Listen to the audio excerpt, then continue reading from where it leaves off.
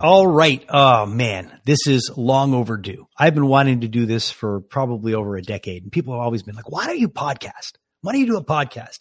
Why don't you do a show? Why don't you do something that reflects who you are? And, you know, at the end of the day, I get to work in a lot of great milieus. I work in radio. I do a little bit of TV. I work in events, and I've gotten to talk to some really cool people over the years. But I needed to do something a little bit different. I needed to get on here and have a chance to do maybe a long form interview, maybe talk about stuff that I'm passionate about.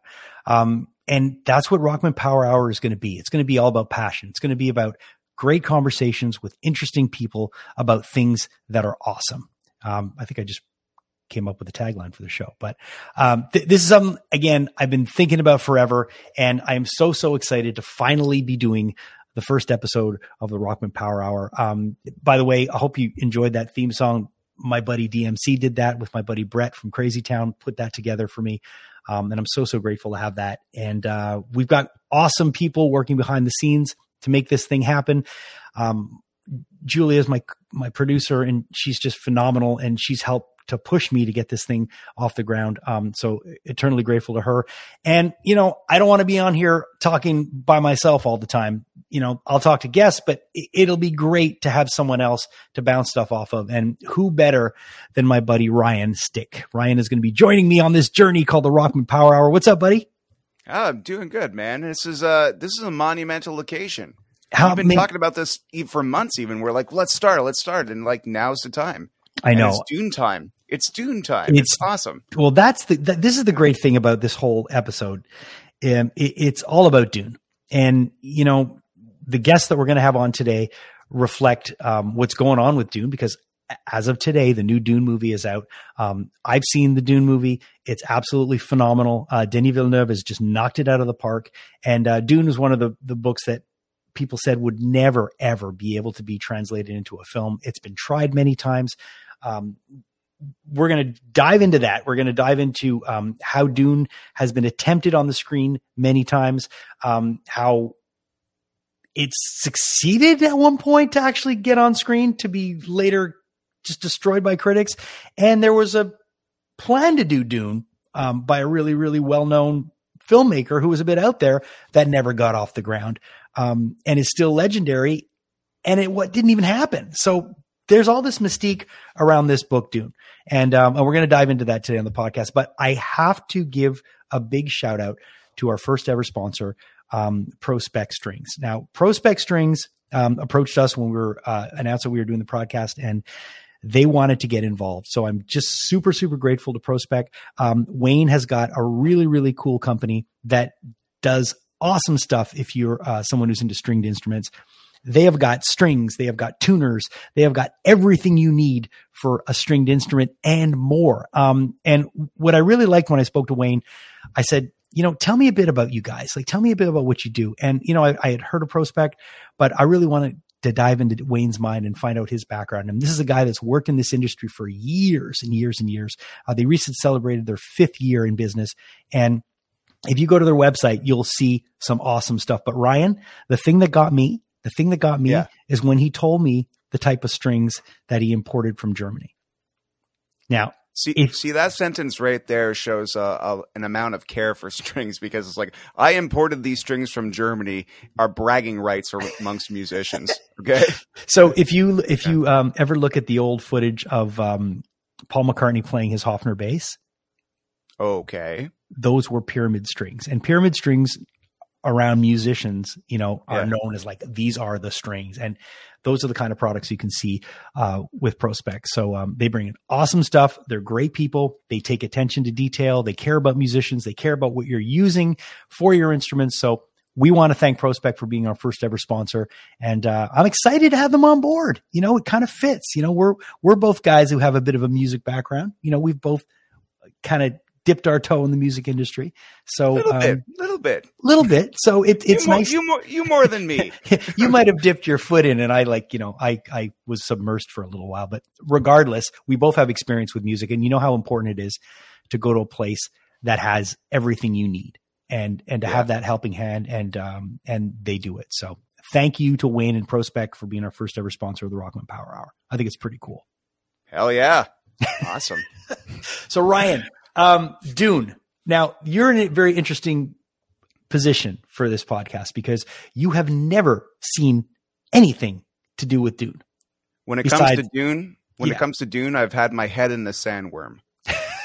So you don't know anything. I mean, I'm sure now. I mean, you watched the Jodorowsky documentary, which we spoke about and you at length. Now, just to let people know, if you don't know, Alejandro Jodorowsky, very, very interesting filmmaker. He's an art house movie guy. He is a true artist. And he decided that he wanted to make a book based on Frank Herbert's Dune. And he almost did it. I mean, he had a whole team together. It was going to happen. And just at the last minute, the plug was completely pulled out from under him. The carpet, I should say, the rug. The plug was pulled out of the project. It just did not get greenlit. It didn't happen. So they made a documentary about it. And you watched that. What was your impression on that? Well, it's amazing to see, like, you know, in hindsight, it's really fun to hear a story about something that never came into fruition. But what boggled my mind, and mutual friends were telling me about this documentary before I had ever heard of it or seen it, is that he assembled this team of producers and special effects artists that would be the go-to people for science fiction for the next 30 years in Hollywood. In fact, stuff from the Bible that they put together, the Dune Bible, and shots and ideas made their way into very famous other movies, like the beginning of Contact, and all these other incredible scenes all came from this documentary. So it's amazing to see. Yeah, the movie didn't happen, but the effect it had on the world still happened. So that's pretty amazing to me. Yeah. I mean, you know, he had Geiger, who was designing stuff for him, who went on to design Alien. Yeah. He had so many great people. And the thing is, you watch the documentary, and I really encourage people, if you've never seen Jodorowsky's Dune documentary, you can find it on Amazon Prime, I believe, and you can buy it, but it's not hard to find. And it is really a trip because this guy's vision, I mean, who he wanted to have attached to this movie, he had talked to Mick Jagger at one point. He had talked to Pink Floyd about doing the soundtrack. He had multiple soundtracks for different planets, and Pink Floyd was going to do a soundtrack. He talked to, and all these people were on board. I mean, he had Salvador Dali, who is like a legend in the art world, agreeing, you know, to be in this. He had so many people that were going to attach themselves to this. And then he went to the studio and says, you know, this needs to be 10 hours. I mean, I'm sorry. Yeah. If you're a Hollywood studio and some guy comes to you with all these crazy ideas and I need giraffes and it's going to be 10 hours. I mean, the plug's going to get pulled on you. Maybe not today, but can you imagine back then? And this is pre-Star Wars. Yeah. That's the most important part, is it's pre-Star Wars. Even Tatooine, I think, was inspired by the idea of Dune. Well, this is the other thing, okay?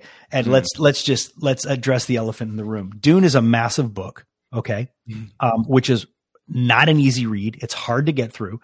And I am sure that George Lucas read Dune and just pilfered through it and just took for his movie.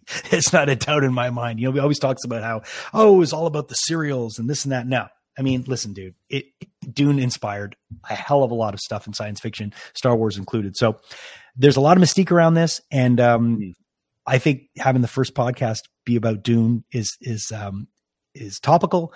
You know, we're going to have Denis Villeneuve on the show. Wow. Who directed Dune. Yeah.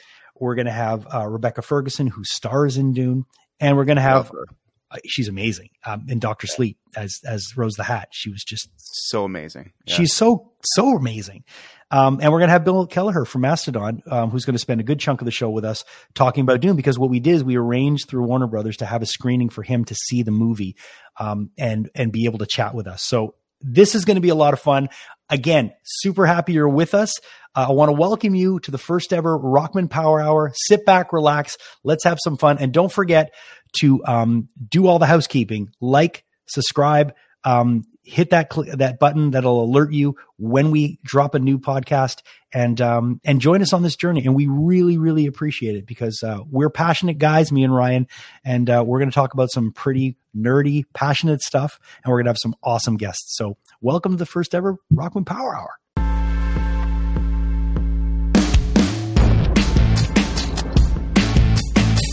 All right, so here we are. This is the first episode of the Rockman Power Hour.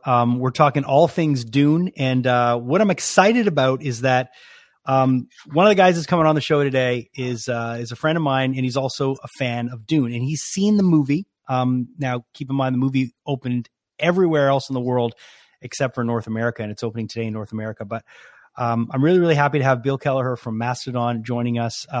Bill's seen the movie. Bill's got good Dune stories from previous Dune incarnations, and you've got some thoughts on both. So, well, first of all, welcome. Thank you for being here. Hey, thanks for having me. I really appreciate it, Jason. Yeah, man. Always like having you. Always like chatting, and it's always like it's nice when we can chat about stuff that we're both passionate about. And I know that this new movie, you saw it a few days back, and you really, really liked it.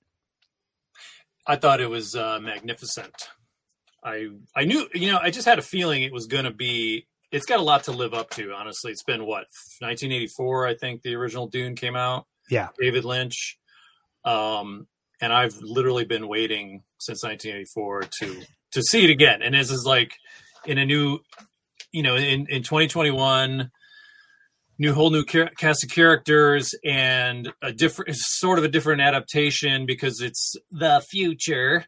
Yeah. And, there's so much more imaginative things they can come up with special effects, and they've had a long time to really perfect it. So, I would have to say it was probably one of the greatest movies I've seen in a very, very long time. See, I felt the exact same way when I walked out of the screening. I was blown away. And, a lot of the times when I go into these movies, I look, and I'm a fan. I'm a fanboy from the get go. I want to go in and I want to love your movie. I don't want to go in there and tear it apart. I want to be a fan. So I go in there with every intention to be a fan. And, when I walked out, I liked it so much. And I was like, I had nobody to talk to about it because I saw this movie about a month ago and I had no one to chat with and say, is this as good as I think it is? And then when you walked out and you messaged me, you're like, dude, wow. I was on cloud 9, man. I was like floating. I'm not going to give anything away, but I was floating. Yeah. Like some characters may or not do. If people don't know, and, I know we have been talking about Dune, but if people don't know, the book Dune came out in 1965. It was always deemed this book that was impossible, absolutely impossible to turn into a film. No one thought this could be done. And,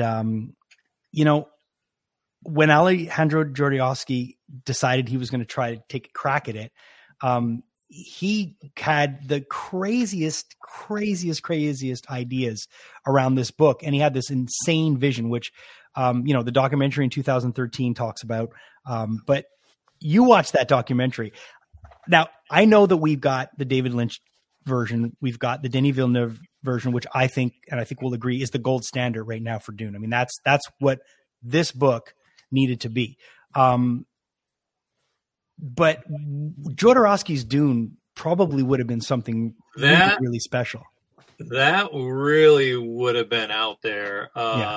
Just his relation with, he's so into it. He's like, over his head deep into this book, and just as a person, as a human, as a filmmaker, and what he wanted to bring was the perception of being on LSD without taking LSD, right? Watching the movie, and I really think he could have done that very, very easily, just because he's such a crazy, weird character, and he's so he lives it, he. So much that he wanted Paul Atreides, the character. He was like, who can play this person? Who can be this crazy, very super strong character, the Duke's son, the one, the chosen one or whatever. And he's like, my son, of course. So he, his son was 12 years old, I think, and he starred in like El Topo, or maybe it was Holy Mountain. I forget which one. Maybe both. Yeah. So his son was already an actor and involved, and he made his son at like 12 or 13 years old take like karate, jujitsu, judo, kung fu, like all this stuff. He said, you're going to be Paul Atreides, but you have to be trained as a warrior. Like, just like Leto would train his own son. So it was like, he became, you know what I mean? He like became the movie, the book, and he didn't see the movie obviously because it was before the movie, but he literally just became the book. It was like, I'm really going to train my kid to be like, you don't have to train him in all those things. He can just act, but not for Jodorowsky. No, and he was so committed to this thing. I mean, I don't know about you, but I can't get my kids to take up the garbage. Yeah, I'm with you on that one. That's hard. How could you get your kid? You had this crazy French martial artist just I was watching the interview with the kid with the son, who's not a kid anymore. He's probably 40 something, but he was like, it was hell.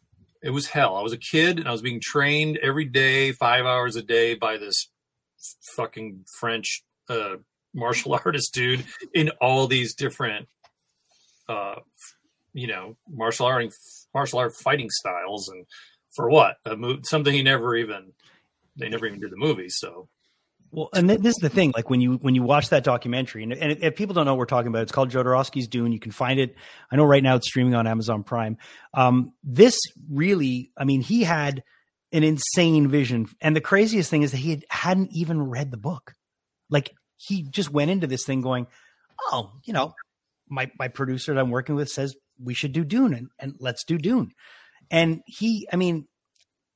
I think what he was going after in this day and age might have happened in a miniseries, but there's no way someone was going to greenlight a 10-hour, this thing was destined to fail from the beginning. But it just kind of shows you how difficult this book in a lot of people's eyes was to make into a film. I mean, it looked like it was an impossible, and well, the thing about the movie, the problem with Hollywood, it's always been a problem with Hollywood, is they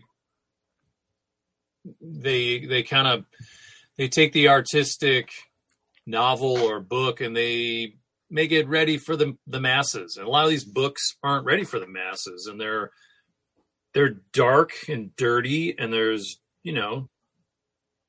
weird shit going on that's unexplained, and they try to explain it. And I was hoping that, like, okay, well, they're not going to Hollywood it up and make it cheesy and make it safe for like consumption. You know what I mean? Like, I want it to be gritty and dirty the way like Blade Runner, the new one was, and the old one. It's like, those are books, that you have to be really careful, and you want to keep it true to the artistic, it's art. You shouldn't have to ask permission, just like Jodorowsky said. He was like, I think he turned to like Stanley Kubrick to help direct, and he was like too full of himself for Jodorowsky, and he was too busy thinking about how much money the Space Odyssey was going to make, 2001, and he's like, no, I don't make art for money. I make art for art because I want to get it out of my head and out of my brain, and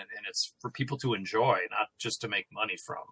So that was and they did a great job with the latest one. It's incredible. Oh yeah. And I mean, you go from Jodorowsky's vision, which I think was ambitious. And like you said, it was almost infant-like in its innocence, like the idea that you're going to actually get this thing made. I mean, and when he was approaching Dali, and Dali was just trying to give him any excuse not to have him come on. And he just kept saying yes to him. It was almost like, it was like a chess match between the two of them. But I think, that passion that he had for the movie, and for the adaptation, his version of it kind of transcended from his version all the way to Denis, and kind of did a little leapfrog hop over the Lynch version, because as much as you and I love the Lynch version, after seeing Denis' movie, you realize that you cannot make Dune into a 2-hour movie. You just can't do it. You're going to miss too much stuff. Yeah, I mean, I suppose you could if you didn't read the book, and you could just kind of skip over a lot of stuff. I mean, when I went to see the movie, I missed the first like 8 or 9 minutes, which I did. Well, I was able to catch up and watch them last night on my own private copy, but there was a lot of information in those first 10 minutes, as I suspected. And sorry, someone's trying to get my attention. I'm doing an interview here. Jesus, do you not realize we're talking to the Canadian press here? Yeah. Anyway, so the first 9 or 10 minutes, even when I showed up to the theater, I mean, I was running. I was like, and I got there and they were like, oh, you only missed 5 or 6 minutes. And I was like, yeah, but that's like the beginning. And I thought, there'll probably be previews and I'll have a few minutes to grab some popcorn or whatever. But no, it started right at 7:30 on the dot. So I was able to watch the first 10 minutes and realize wow, I mean, I knew I got the gist of what's happening. I know what's happening, but the cinematography in the beginning and some of the stuff that I didn't hear later in the movie, they said in the beginning. And then I was like, see, well, because there were certain things they were referencing that I knew about because I've seen the first movie, right? Like about the Brahmins that live on the planet, and they, the eyes are blue because right, of course, the spice. And they told, the first 10 minutes they tell about why they need the spice, and it makes the universe go around, and people are able to time travel and all that kind of stuff. And they, because I got in late, they were talking about it. I was like, well, how do they know that? Because I don't know. So it was good to catch up on the beginning and the very opening scenes, man. Like if you want a huge movie, like massive from the get-go, huge actors, just huge effects, not over the top effects, but just huge spacecraft and cool stuff that us sci-fi nerds get off on, and attention to detail, all packed in such a short amount of time, 2.5 hours. They this is the movie, because I was looking at every little piece of every scene. Yeah. And everything it's there. It's just wow. I'm just in the soundtrack that's happening. I mean, yeah, that's the thing too. Hans Zimmer's soundtrack, Villeneuve's attention to detail. And I mean, you remember it in Blade Runner 2049, even in Arrival, the guy is a stickler for detail. And there's no way that he was going to go into this and half-ass it. And nothing feels half-assed in this movie at all. Nothing feels half-assed. It feels like everything, for a sci-fi, and tell me if you agree with this, because this is what I walked away when I saw it. I felt that everything in this film, as much of it was a sci-fi movie, and there was tech in it, and it had ships in it, and it had a sci-fi feel. It also had an extremely organic feel. I didn't feel separated from it. It didn't feel like this was happening in such a faraway universe. I felt I could relate to the characters. Yeah, for sure. I mean, the mother and son aspect of it, when Paul Atreides needs to be a man and go in and speak to the whatever she is, the mother, creepy old lady. You got to put the hand in the box. Yeah. And she's just kind of you could feel her emotion because she's about to lose her son. He could die, because she's like, do everything the mother says, do every single thing that she says. And she's puts the poison dart up to his neck. And it's if you take your hand out, I will kill you. That's an intense scene. And the mom is she's about to throw up, and you can feel it, because I'm a parent. It's oh my God, can you imagine if you had to they just show up, and it's okay, you have this test, life or death. And there's nothing you can really do but hope for the best. Yeah, I mean, there's just so many good scenes to talk about in there. The only thing I was worried about was okay, when I go see movies nowadays, I try not to watch the preview. I just try to go in knowing, okay, like Blade Runner, for instance. I don't want to see any of the previews. All the Star Wars movies, I'm I don't really want to see the previews. I just want to go and experience, because I know I'm going to have to see them, because I'm a Star Wars fan. But I forgot that Jason Momoa Momoa, yeah. Jason Momoa. Yeah.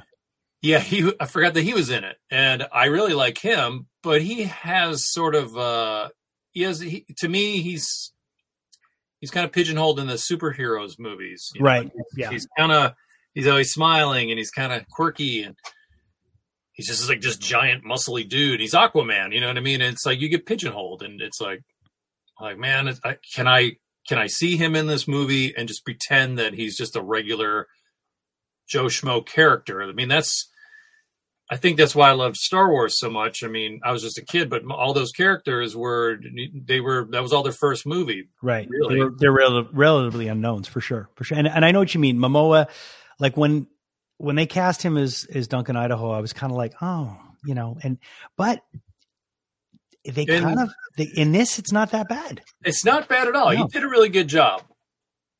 He really did. It wasn't. He didn't like. I was afraid he's gonna be like, oh, there's Aquaman, and he's gonna tell us he's gonna do a fart joke or something like. You know what I mean? Like, or he's gonna take off his shirt and he's gonna be Khal Drogo. Yeah, I like, please don't do that. But they didn't. And then Josh Brolin was fucking badass. He didn't crack a fucking smile the whole movie. He was just he was I mean, I remember last time I'd seen him in a movie was Jonah Hex. So we did the soundtrack, and I was like, right, this dude's fucking badass. And he's a phenomenal actor. He's a phenomenal actor. I mean, when you think about everything that guy's done, and again, he's another one of those guys. He's been in everything lately. I mean, he's freaking Thanos. But when I was watching that, I wasn't thinking that he was Thanos. Oh, he's Thanos? He's Thanos, dude. No shit. I didn't know that. Yeah. So it just shows you, like, the right actor, you could have the biggest role ever, but if you're committed to what you're doing, well, the guy that played, what's his name? I forget the character. Or the character is the Duke, but he played Poe Dameron in Star Wars. Yeah. That guy is, I thought he was a little cheesy in the Star Wars movies. He was a little. Well, he was like that Han Solo character. Yeah, kind of. He just kind of had like a lot of one-liners, which, unless they're really good, it was like, okay. But in this movie, I saw his face and I was like, oh yeah, this guy's in it too. I like him as an actor. I think he's awesome. Mm-hmm. But I wanted, again, it's like, I get so attached to, okay, that's the guy from Star Wars. I got to get that out of my head. But he did such a really fucking great job in the movie as well. Yeah, no, I think the performances in this, and you can tell, and it has a lot to do with Denis Villeneuve. I mean, every actor that you speak to that's worked with him, they all say the same thing. They want to do well for him. They want to perform well for him. They want to commit because he's so committed. So I think that kind of on set is just infectious. And everybody, that I've spoken to that worked on that movie have all said the same thing. I mean, you want to do well for Denis. You just want to do well for him. Right. I got a chance to speak to Rebecca Ferguson, and I wanted to play that interview. I wanted to play it while we were chatting, just so you could get a vibe of how respected Denis is when it comes. And I've got a lot of pride about that because he's from Montreal. He's a Quebecer, he's a Montrealer, and he's been a staple on our film scene for years. But it was just, he did Prisoners, he did The Arrival, and then of course he did 2049, which for a lot of people was a bit of a stinker in terms of box office success. But like the first Blade Runner, I think it's just going to be remembered as one of those great movies that just came out. You can't always judge it on the box office. It's just like 100% not at all. Yeah, which unfortunately people do. But yeah. Well, let me play my interview with Rebecca Ferguson, which I did a while back. It was pretty fun to chat with her.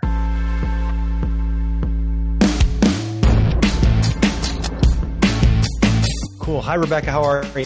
I'm good. How are you? You just disappeared. I can't see you. Can you see me now? Now I can. Ooh, what's the background? Mad Max. Ooh, of course. Yeah. One of my favorites. Oh. Listen, Not anymore. No, well, that's what I was going to say. You're very daring because this is the second time that you've gone into Holy Grail territory for me. The first one was with Dr. Sleep because The Shining is one of my favorite movies of all time, and you knocked that out of the park. I saw Dune 2 days ago, and let me just say that I never thought that this book would be able to be translated onto the screen, and it has been done, and it was phenomenal. So yes, I am very, very excited about Dune. Thank you for saying that. And you read it when you were young or younger, or? I did. It was a slog to get through, but I did it. And of course, David Lynch's Dune was the only reference I had. And I quite like that movie, but this is the new gold standard. It was amazing. I mean, we can compare and not, but that's freedom of art, isn't it? And this exactly. Denis' vision. But this is different. This is a whole other level of Dune. The cast is phenomenal. I'm from Montreal, so of course, Denis not only is a hometown hero, but one of my favorite directors of all time. What was it like to work with him? Mine too. And also, I haven't been to Montreal, but I'm forcing myself to visit them. They're like, stop it. I'm like, no, come on. Where's my invite? This is my first time in Canada. He was one of my favorite directors. He was also, I know so many people who have worked with him. So I had the work that he'd done, the fact that I've kind of studied him, watched him, his interviews, how he speaks, which I think says so much about people. And then also that reference point of friends saying, if you ever get the chance, he is the most amazing person. And then when my agents called and said, Denis wants a meeting, I remember just feeling so overwhelmingly nervous and odd. It was a very odd territory, thinking that I might be, part of his next huge film. Yeah, and I mean, you couldn't be part of a bigger movie than Dune. I mean, it's everyone's anticipating this. You've got your fans that are just clamoring for it. You've got the haters that are saying this will never be done. But judging from all the response that people are giving you guys at the film festivals and all the advanced critics that are seeing this, I think this is going to be really, really well received. I'm feeling that. I kind of don't say that because I don't want to jinx it. At the same time, you know what? I'm really proud. And I don't want to say I don't care, but the people who I've talked to who have loved it, it's made my day. The fact that I see like the happiness in people's eyes, people coming up to me or saying, this is my Dune, this is how I saw it. I know how much that means. And if there will be people not liking it, that's okay. We can't all love it. I loved making it. And I can't wait for maybe a possibility of going back into the world. But I think if that isn't done, then that's one of the biggest travesties in cinema. Yeah, I couldn't agree more. Thank you so much for taking the time today. I know you have a lot of people to speak to, but continued success, and you're just a joy to watch on screen. Thank you so much for putting everything into your work. Thank you. So you got to understand, when we chatted, no one had seen this movie. And the big thing, Bill, with this rollout is they put this movie out internationally everywhere. And it's coming out today in North America. But this movie has been out in almost every country except for North America. And it's been killing it. So why did we get left behind? I don't know. I don't know what happened. I don't know why. What I said? Or... I don't know. I think it's, to be honest with you, and I have my own theory behind it, but I think it might be because what happened with 2049, they did one big global, like, drop it on this day. And I think because there's so much at stake with this, they had to make this work. Like, this movie had to work because, as you know, I mean, it ends. Like, there's clearly going to be a part 2. But if it doesn't make enough money, there's not going to be a part 2 because that movie was a hell of an expensive movie to make. I'm sure, yeah. So there'll be a part 2. There's got to be. Well, now there will be because it's killing it overseas. But I just wanted to let you. If I have to. Rebecca and I shacked up, and she's, dude, how awesome are these figures? You got to be on. Like, how cool are they? That's rad. Still suits, right? Look at them. Oh, those are awesome, man. Yeah. The still suits in Jodorowsky's. He made one apparently for his son.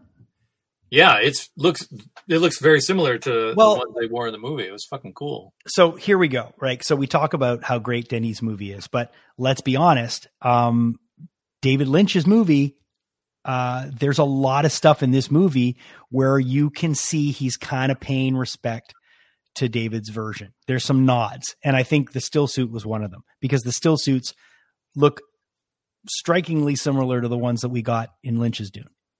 Yeah. Which looks strikingly similar to Jodorowsky's design. So it all goes back to Jodorowsky had his no matter what you say, his movie didn't get made, but he's got his thumbprint on a lot of this stuff. Yeah, for sure. So, you go for it. Yeah. So the let's want to talk about the original one. I do, because I know you've got a good story about, and like I've got every version of this movie possible. You Oh know, my they just reissued it on 4K. They actually Arrow Video did a great transfer on 4K. It looks better than it's ever looked. Well, it never looks as good unless it's on German Laserdisc. Well, I've been hunting for it, but I know you got the only German copy. They only made one copy, and I have it. This is so you always take you I don't think you can really you still have a hard time like accepting the fact that I still buy physical media, eh? No, I don't. But you have like 10 copies of the same movie. So. Yeah, but it's different artwork. I know, I get it. You know, you're you like the art. I like vinyl too. I just I like collecting toys as well, and I collected so much fucking shit over the years. I had to stop because they keep making more and more and more cool stuff, and I don't have any room for it all. So but Star Wars stuff. I mean, listen, like I got off the Star Wars toy bandwagon a long time ago. I mean, I had to, but it's hard. But the Dune figures, I might have to get a set of those. Well, there's those, and then then there's these, which these are awesome. If the old school pops. I don't know if you get pops at all. So they did, they did Kyle, who played Paul Atreides, which is cool, and then they did Sting, right, who played Faye. Oh, sick! You got that. When did those come out? Those come out about a year ago. Do you have the Dune underoos? No. Well, actually, I have them on now. Actually, they're in the wash. Julia's watching. They come with a lot of sand is in there in your undies. This is the fade. You remember his scene when Sting comes out and he's all oiled up? This is the chase that was only available at the New York Comic Con. Anyways. Wow. You're going deep, bro. I go deep when it comes to Dune, but that's cool though. So very cool. So I still love Lynch's Dune, and when I spoke to Rebecca, we talked a bit about that. But that version for me is always going to be special because it's the one I saw when I was a kid. Yeah, I saw it when I was a kid. I saw it when I was an adult. The thing is, like when Braun and I before we were in Mastodon, we were in another band, and we were kind of stuck in this studio when we were playing in this band, living there for about a year. And we had a little black and white TV / VHS player. It was probably about like this big. And Braun had a box of VHS tapes, and one of them was Dune. And we'd watch it all the time and just be like, man, this is really cool. And we took some samples from it for some of the stuff we were doing. And there was one night when Braun and I, we lived in this little tiny town outside of Worcester, Mass, where it was everything rolled up at 10 o'clock at night, and there was nowhere to go, nothing to do. We didn't have a car or any means of transportation. So we just sat around and watched a lot of movies, and we took mushrooms one night and we're like, let's watch Dune. Oh my God. It's like the craziest movie. Let's watch Dune on hallucinogenics. And I just remember it was like a comedy. Right. I mean, everything's funny when you're on mushrooms, but there was just a scene where Paul Atreides is riding on the Shai Hulud, and he gets up on it and he's like riding it like a fucking rhino or whatever, but it's this massive sandworm. And his hair is parted, and there's like, the wind on it. And man, it's just like the funniest. It's just kind of funny. It's goofy. And that's the thing is that, like, especially when you watch it now, the figure, I mean, the animation that they use, you could tell that there's, there's clearly something that's like a cell that's put over, like it just looks really hokey. But back then, that's all they had. But on mushrooms, it must look even hokier. Yeah, but it was great. It was like the world's greatest comedy. It was so funny. I mean, it's a great movie. I'm not putting the movie down. It was me who was had the effect going on in my brain. But I'll just never forget that scene of him riding on the sandworm. And I was waiting for that in the new Dune. I was like, is he going to be riding the sandworm? Or maybe it's in part 2. I'll bet it is. I think, this is the thing, when clearly, I mean, it's no spoiler. People, everybody knows this is a very much a part 1, and it's been marketed as a part 1. So a lot of the stuff that Lynch fans or Dune Lynch fans were waiting for are not going to get in this movie right away. There's a whole other half that they sped in the Lynch version that you're not going to get now. So if you're going to the cinema expecting to see that kind of stuff and expecting to see, Paul joining the Freeman and all that, I mean, we don't get that whole thing until hopefully part 2. There was something that while I was watching it, and I rewatched the Jodorowsky's Dune today and yesterday, and it reflected exactly what I was thinking when I was watching. I was like, man, if this were to come out before Star Wars came out, yeah, it'd be a whole different ball game. You know what I mean? It would be Dune everywhere instead of Star Wars. You know what I mean? Because it's a space odyssey. It's a crazy story. It's not as simple as Star Wars. It's a little more in depth, but I think that's what makes it even more interesting is just the sheer bizarreness of some of the stuff. Like when the Baron is just floating around and it's so fucking creepy. And you're like, there's no explanation. He's just floating. And it's just like, why is that fucking guy? Why is nobody saying anything? That guy's just floating around like he's a big fat weird thing. He's just like, and I was like, I got chill bumps, man. I was like, this is really weird.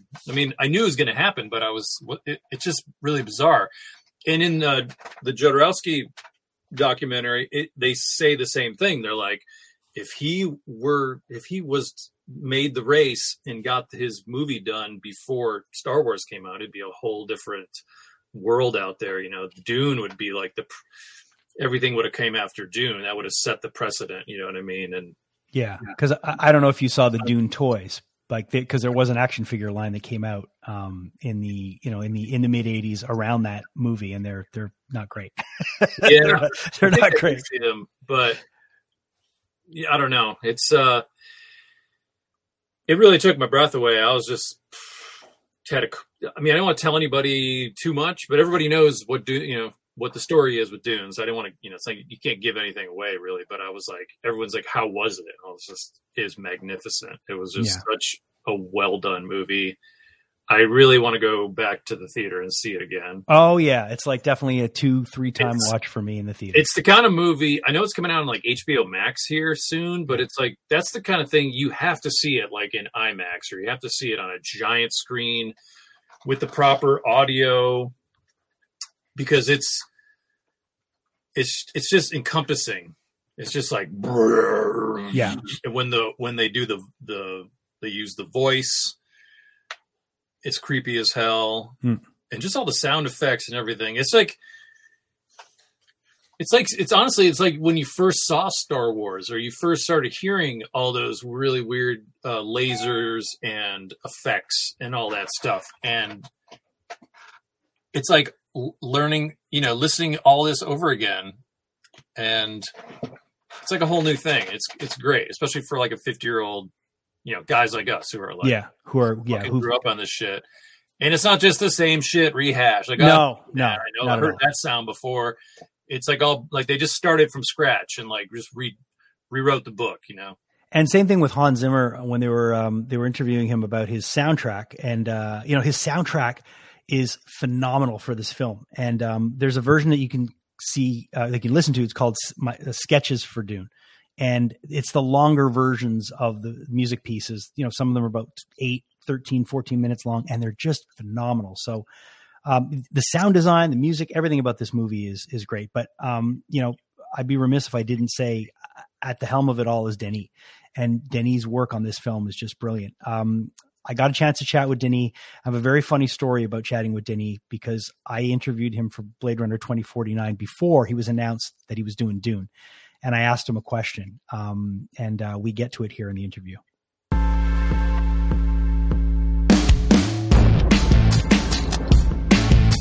Salut, Denis. Bonjour, comment vas-tu? Good. How are you? Listen, this is crazy to try to do this. And in 2017, after we spoke about Blade Runner 2049, I asked you, could you do Dune for me? And you said yes. And I don't think it was announced yet, but you have totally succeeded. I saw the movie a few days ago, and I was just blown away. I never thought that this could be done, and you've managed to do it. But listen, thank you very much for your enthusiasm. I will say that frankly, And that's the beauty of filmmaking. That's the beauty of cinema. We're talking about teamwork here. I didn't did the movie alone. No. I had the best team with me. I think one thing that I have as a quality as a director is that I know how to surround myself with a great team. And I choose very specifically individual artists around me that I knew will be able to bring the firepower of this novel to the screen. And the biggest challenge, I think, was it was definitely in the screenwriting, because the idea was to make sure that hardcore fans like me, or as you, I think you are, recognize the essence of the essence of the novel, but at the same time that people that have no idea what we are talking about will totally feel welcome. Well, exactly. Understand what it is about. That was the challenge, is to keep the essence of the novel, the complexity of the novel, and still bring something that is accessible to a wide audience. And that's what I felt. When I went in, I tried to go in the guise of being someone who knew nothing about Dune, and I was able to follow along. I didn't feel like I was left out. I felt like I understood everything. So that's a huge feat. Also, for a science fiction movie, it had such a real feel, like a natural feel to it. It didn't, some science fiction movies, you don't feel a human aspect. You feel like you're so distanced from it because it's science fiction and it's far away. But this still felt tangible and relatable. It was at the very preoccupation. The main preoccupation for me was to focus on the intimacy of Paul Atreides' journey, and his relationship with his mother, and to bring all the humanity of his journey. And at the end of the day, that's what is interesting about this story, is the dramatic aspect of it, the tragedy of Paul Atreides, and how we can relate to him and to his journey, and to bring the universality out of it, and that was the main my main preoccupation. Also, I made sure that I was obsessed by the idea that the planet should feel familiar. The audience should not be kept away with exotism, but I will do totally the opposite. I will try to bring some kind of familiarity and a high realism to the planet, so that the people will, like, in the background of your subconscious, feel that feels so real. Say that, to feel that, to bring all the theme that I think are very important in the book, to bring the novel to today's world. That was the idea, to make it as close to us as possible, even if it happens in 10,191 after it's like, just to make sure that it's like close to us. And it's very, very relatable. And the characters too have a human aspect to them. The relationship between Jessica and Paul, it feels real. It feels relatable. And you can see that the love she has, but she still has this duty to, the order she's a part of. So it's very, very well, described in the film. So kudos to that. I mean, this is a huge, huge feat. This is a huge accomplishment. And it seems like you don't shy away from challenges. 2049 is a holy grail. Blade Runner is a holy grail for me. 2049 was right up there with the original. So I have to applaud you on Dune. I mean, I'm gushing because I really, really enjoyed it, and I've been anticipating this forever. Thank you very much for your enthusiasm. I will say this, when I say it's like I was dreaming to see some images coming out of the novel since a long time. And I always thought that someone will do it one day. I said, there's a movie that has not been made from the book, and I'm hoping someone will do it. And it's very strange for me that both of us are talking about it today, and I did it.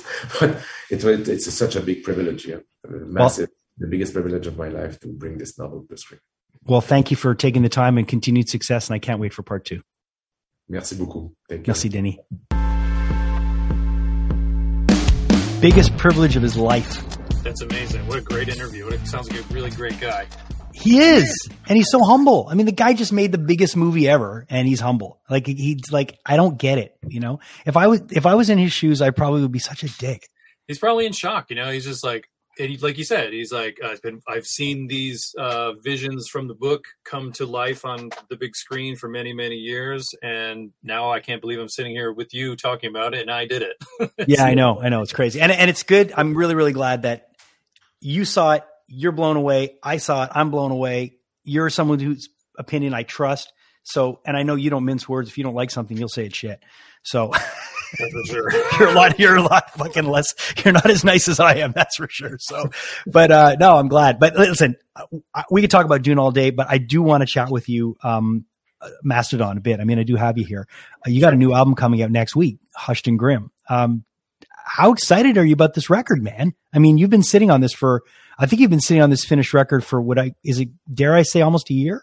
I was just talking to Braun about it today at band practice because, we're starting to relearn the songs and whatnot. It was actually a year ago this October that we got into the studio with David Bottrell, a fellow Canadian from Toronto, and started putting this record together and putting it down on tape. And, it was probably the longest time we spent in the studio just because we had, COVID and we didn't really have anywhere to be or any end date, which was great.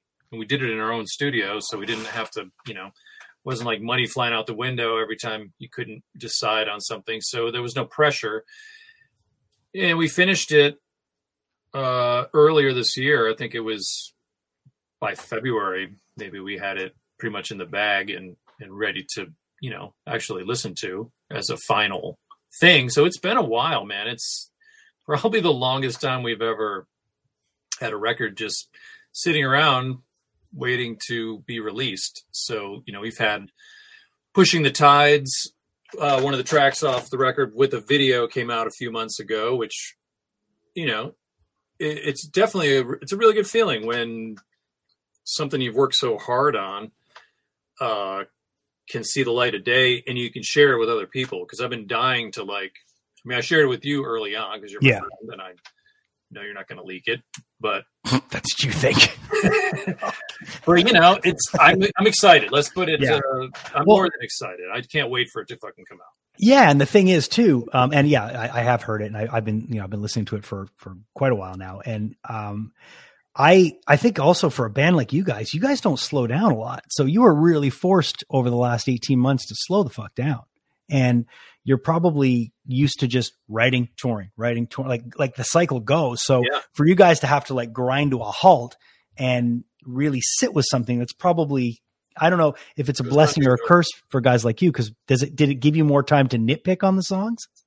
Well, that's the thing. I kept saying and I've always said this, once we've got the idea for the song down, let's record it. Let's get it down. Don't, it's like a painting, you got to put the brushes down at some point and you need to keep that spontaneity of, especially with a piece of music, it's got to sound fresh. It's got to sound like you haven't sat there and polished it and changed stuff and cut and pasted and done all that stuff. It's like, when I write something, it's like, man, and I really feel it in my heart. Like, man, this is gives me goosebumps. It makes me feel great. Like, let's record it now. Let's get it down.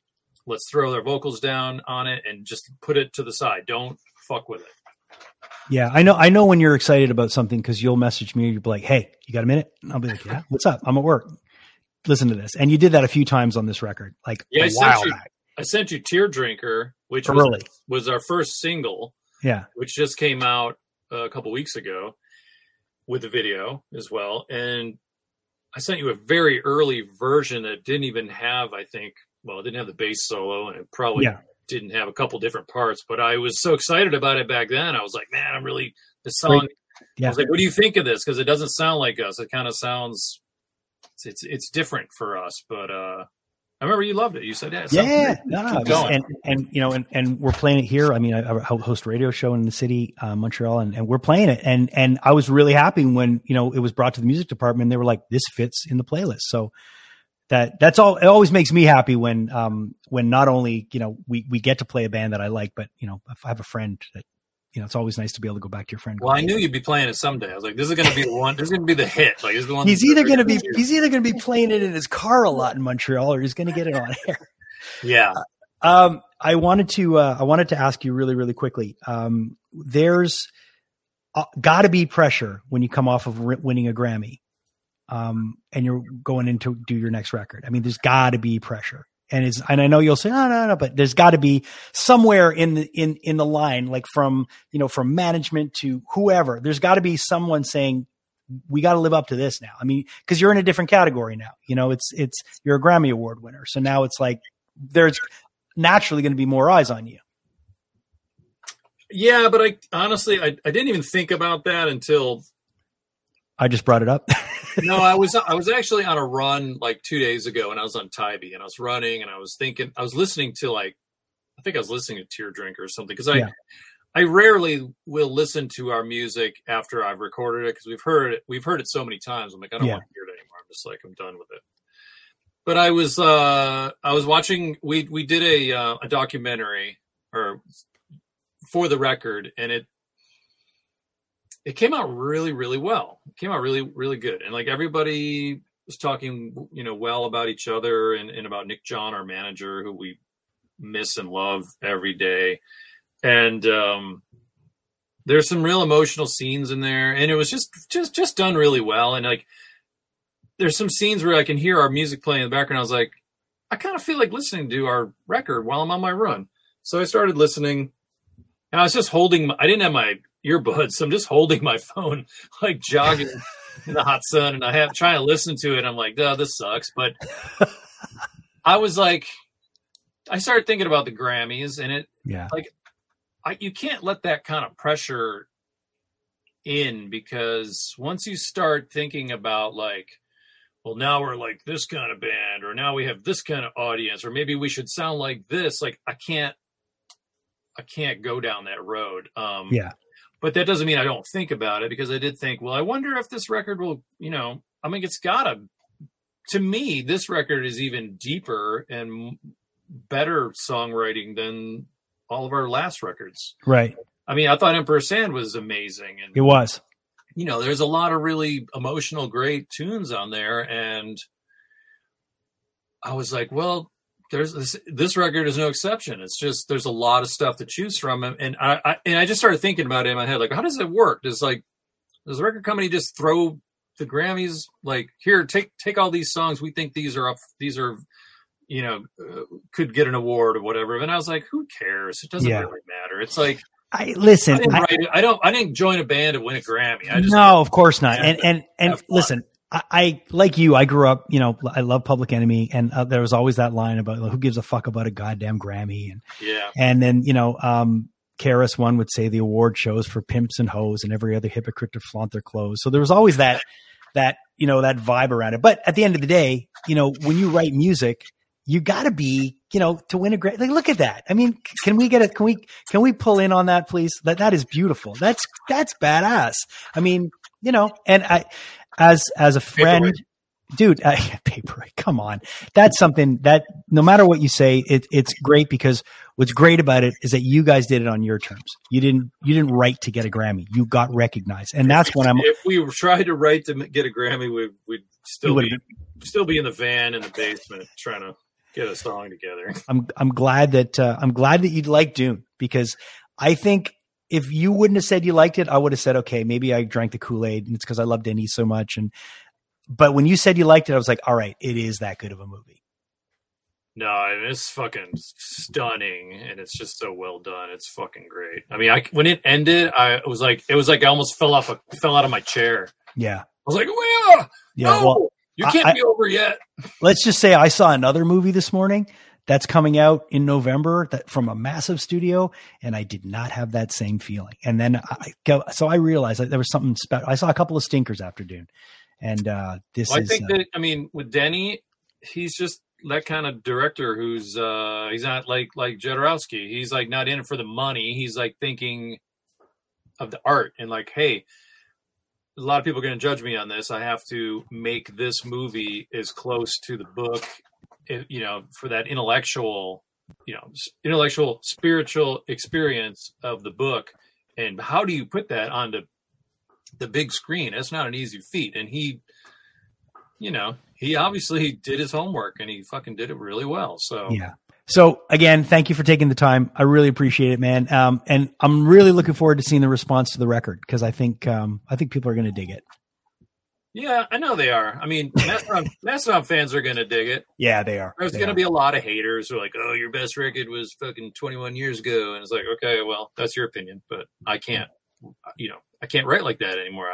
I've moved on, and, I just can't help that. I just keep getting bigger and better and older. I can't help that. Bill, thanks again, man. And we'll talk to you again soon. All right, Jason. Thanks you, buddy. All right, man. Later. Take care. So much fun to talk to Bill. Ryan. Bill's amazing, dude. It's so great to watch. Like people out there, I hope you know that Jason for the last year and a half has been on a project with Bill called the Kings of Quarantine, in which you guys put together these amazing covers with Kevin from Slaves on Dope, and we didn't talk about that at all. We have to do. We're going to have to do a whole episode on Kings of Quarantine because that thing was crazy. And that again, that was a group effort. You were really involved with that, all the videos. So yeah, we're going to have Bill back to talk about Kings of Quarantine. But I'm really, really grateful again, and I have to take a minute to thank Wayne at Prospect Strings. They're our first ever sponsor here on the Rockman Power Hour, and they have an incredible website. If you have anything to do with stringed instruments, anything at all, they have got you covered. So go check them out, Prospect Strings. You can find them online. They have great customer service. They're over 5 years in business, and Wayne's got a hell of a lot of experience in the music industry. He knows what he's doing. And it's the kind of business where, you call, he'll pick up the phone and he will help you out. So Prospect Strings, go check them out. Ryan, this has been awesome. We're going to do more of this, right? Hell yeah. In fact, episode 2 is already in the works, and one of my favorite rock heroes ever is going to be your next guest, I believe. Yeah, we have a really, really cool guest for episode 2. I don't want to give it away just yet, but let's just say, he's been known to take a walk on the wild side. He's danced on glass, you could say. He's danced on glass. I do believe, if I'm not mistaken, he's been known to be a little too fast for love. And, sometimes they call him Dr. Feelgood. Yeah.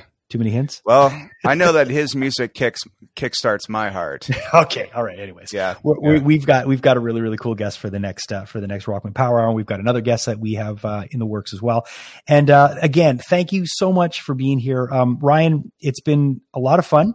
And is there anything you want to add? I mean, obviously after we've talked about Dune, you've heard me talking to, Denis and to Rebecca and to Bill. How excited are you to see Dune? I'm really excited. Have we got, because you're in a unique position. Yeah. You've never seen we've talked about the David Lynch version. We've talked about the book. You've never seen the Lynch version. And I grew up on that. So for you, you're going in like fresh, like clean slate. You are like breaking your Dune virginity. I'm glad to do that, actually, because every time I see a superhero movie where I know nothing about the comic book, I tend to enjoy it a lot more than any purist that knows that comic book really well. So to come in and just see Denis' vision, and only Denis' vision, not have a book to reference, not have David Lynch's, nothing. Just I'm going to see the movie for what it is, and I'm really looking forward to that because Denis Villeneuve is a cinematic genius, and I would rather him tell me a story than have to forget another one to appreciate this one. Well, that's exactly it. And to put it in terms that you would understand, imagine going to see a Tom Holland Spider-Man movie that Marvel, Cinematic Universe, Marvel Studios has put out, and you've never seen the crappy live action version from the 70s. Oh yeah. And you've never seen a cartoon. Like, it's your first experience with it. That's what it's going to be like for you with Dune. It's going to be great. Your benchmark is going to be high, and you're not going to have anything to compare it to. I'm honestly looking really forward to it. Right before we go, it just sounds to me this, like a little bit of Hollywood lore.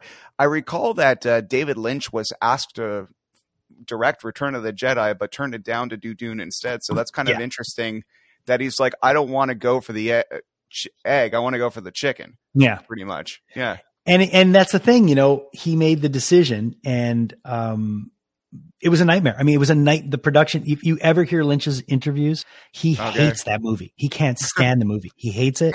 And Denny loves his his movie. So that's really nice, you know? And there's a lot of nods in the new movie to Lynch's Dune. There's even nods to Jodorowsky's Dune. So awesome. There's a lot of nods and there's a lot of respect. So, and I have to say this before we go, I do not hate the David Lynch Dune movie. I actually love the David Lynch Dune movie. I grew up on that. Sting is wonderful in it. You know, it was Kyle's first ever movie. And then he went on to be, a legend with David with Twin Peaks. And so there's a lot of stuff in there that's great. But I tried watching that with my kids and with Julia, and they were like, this is horrible. Like, this is just bad. And I understand it. It's like when Bill was talking about, riding the sandworm. It looks a little hokey, but I still needed every version I could get on 4K because I just love Dune that much. But that's the perfect thing about it. Like, I think my girlfriend, like you, likes things that are a little strange. Yeah. Including me, So like Dune's an acquired taste and so am I. So I want to check out this Dune movie from the 80s because I have a feeling I'm actually going to really like it. Like, I really like hokey things. I like seeing giant monster movies where you can see the tape. I just do. Well, we'll set aside a Dune night and we'll do it. So me and you, I would love to see Dune with you. And I want to hear you giggle like a child at sandworm riding and, yeah. Well, just let everybody know, Dune, Denis Villeneuve's Dune is in theaters as of today in North America. So enjoy it. Go out and see it. I want to thank Warner Brothers for setting us up with these advanced screenings. I want to thank, of course, our sponsor, and we cannot not thank our sponsor, Prospect Strings. Go check them out. They've got everything that you need for stringed instruments and more. Also, I want to thank my co-host, Ryan Stick. Ryan, you're great. And I can't wait to go down this rabbit hole with you and have a lot more adventures. And I want to thank our producer, Julia Kajerski, who is, without her, I would not be able to do any of this. And she puts up with all my bullshit. So thank you. Again, make sure that you subscribe and like and hit the reminder button to get notified when we do drop a new podcast. And we will see you next time.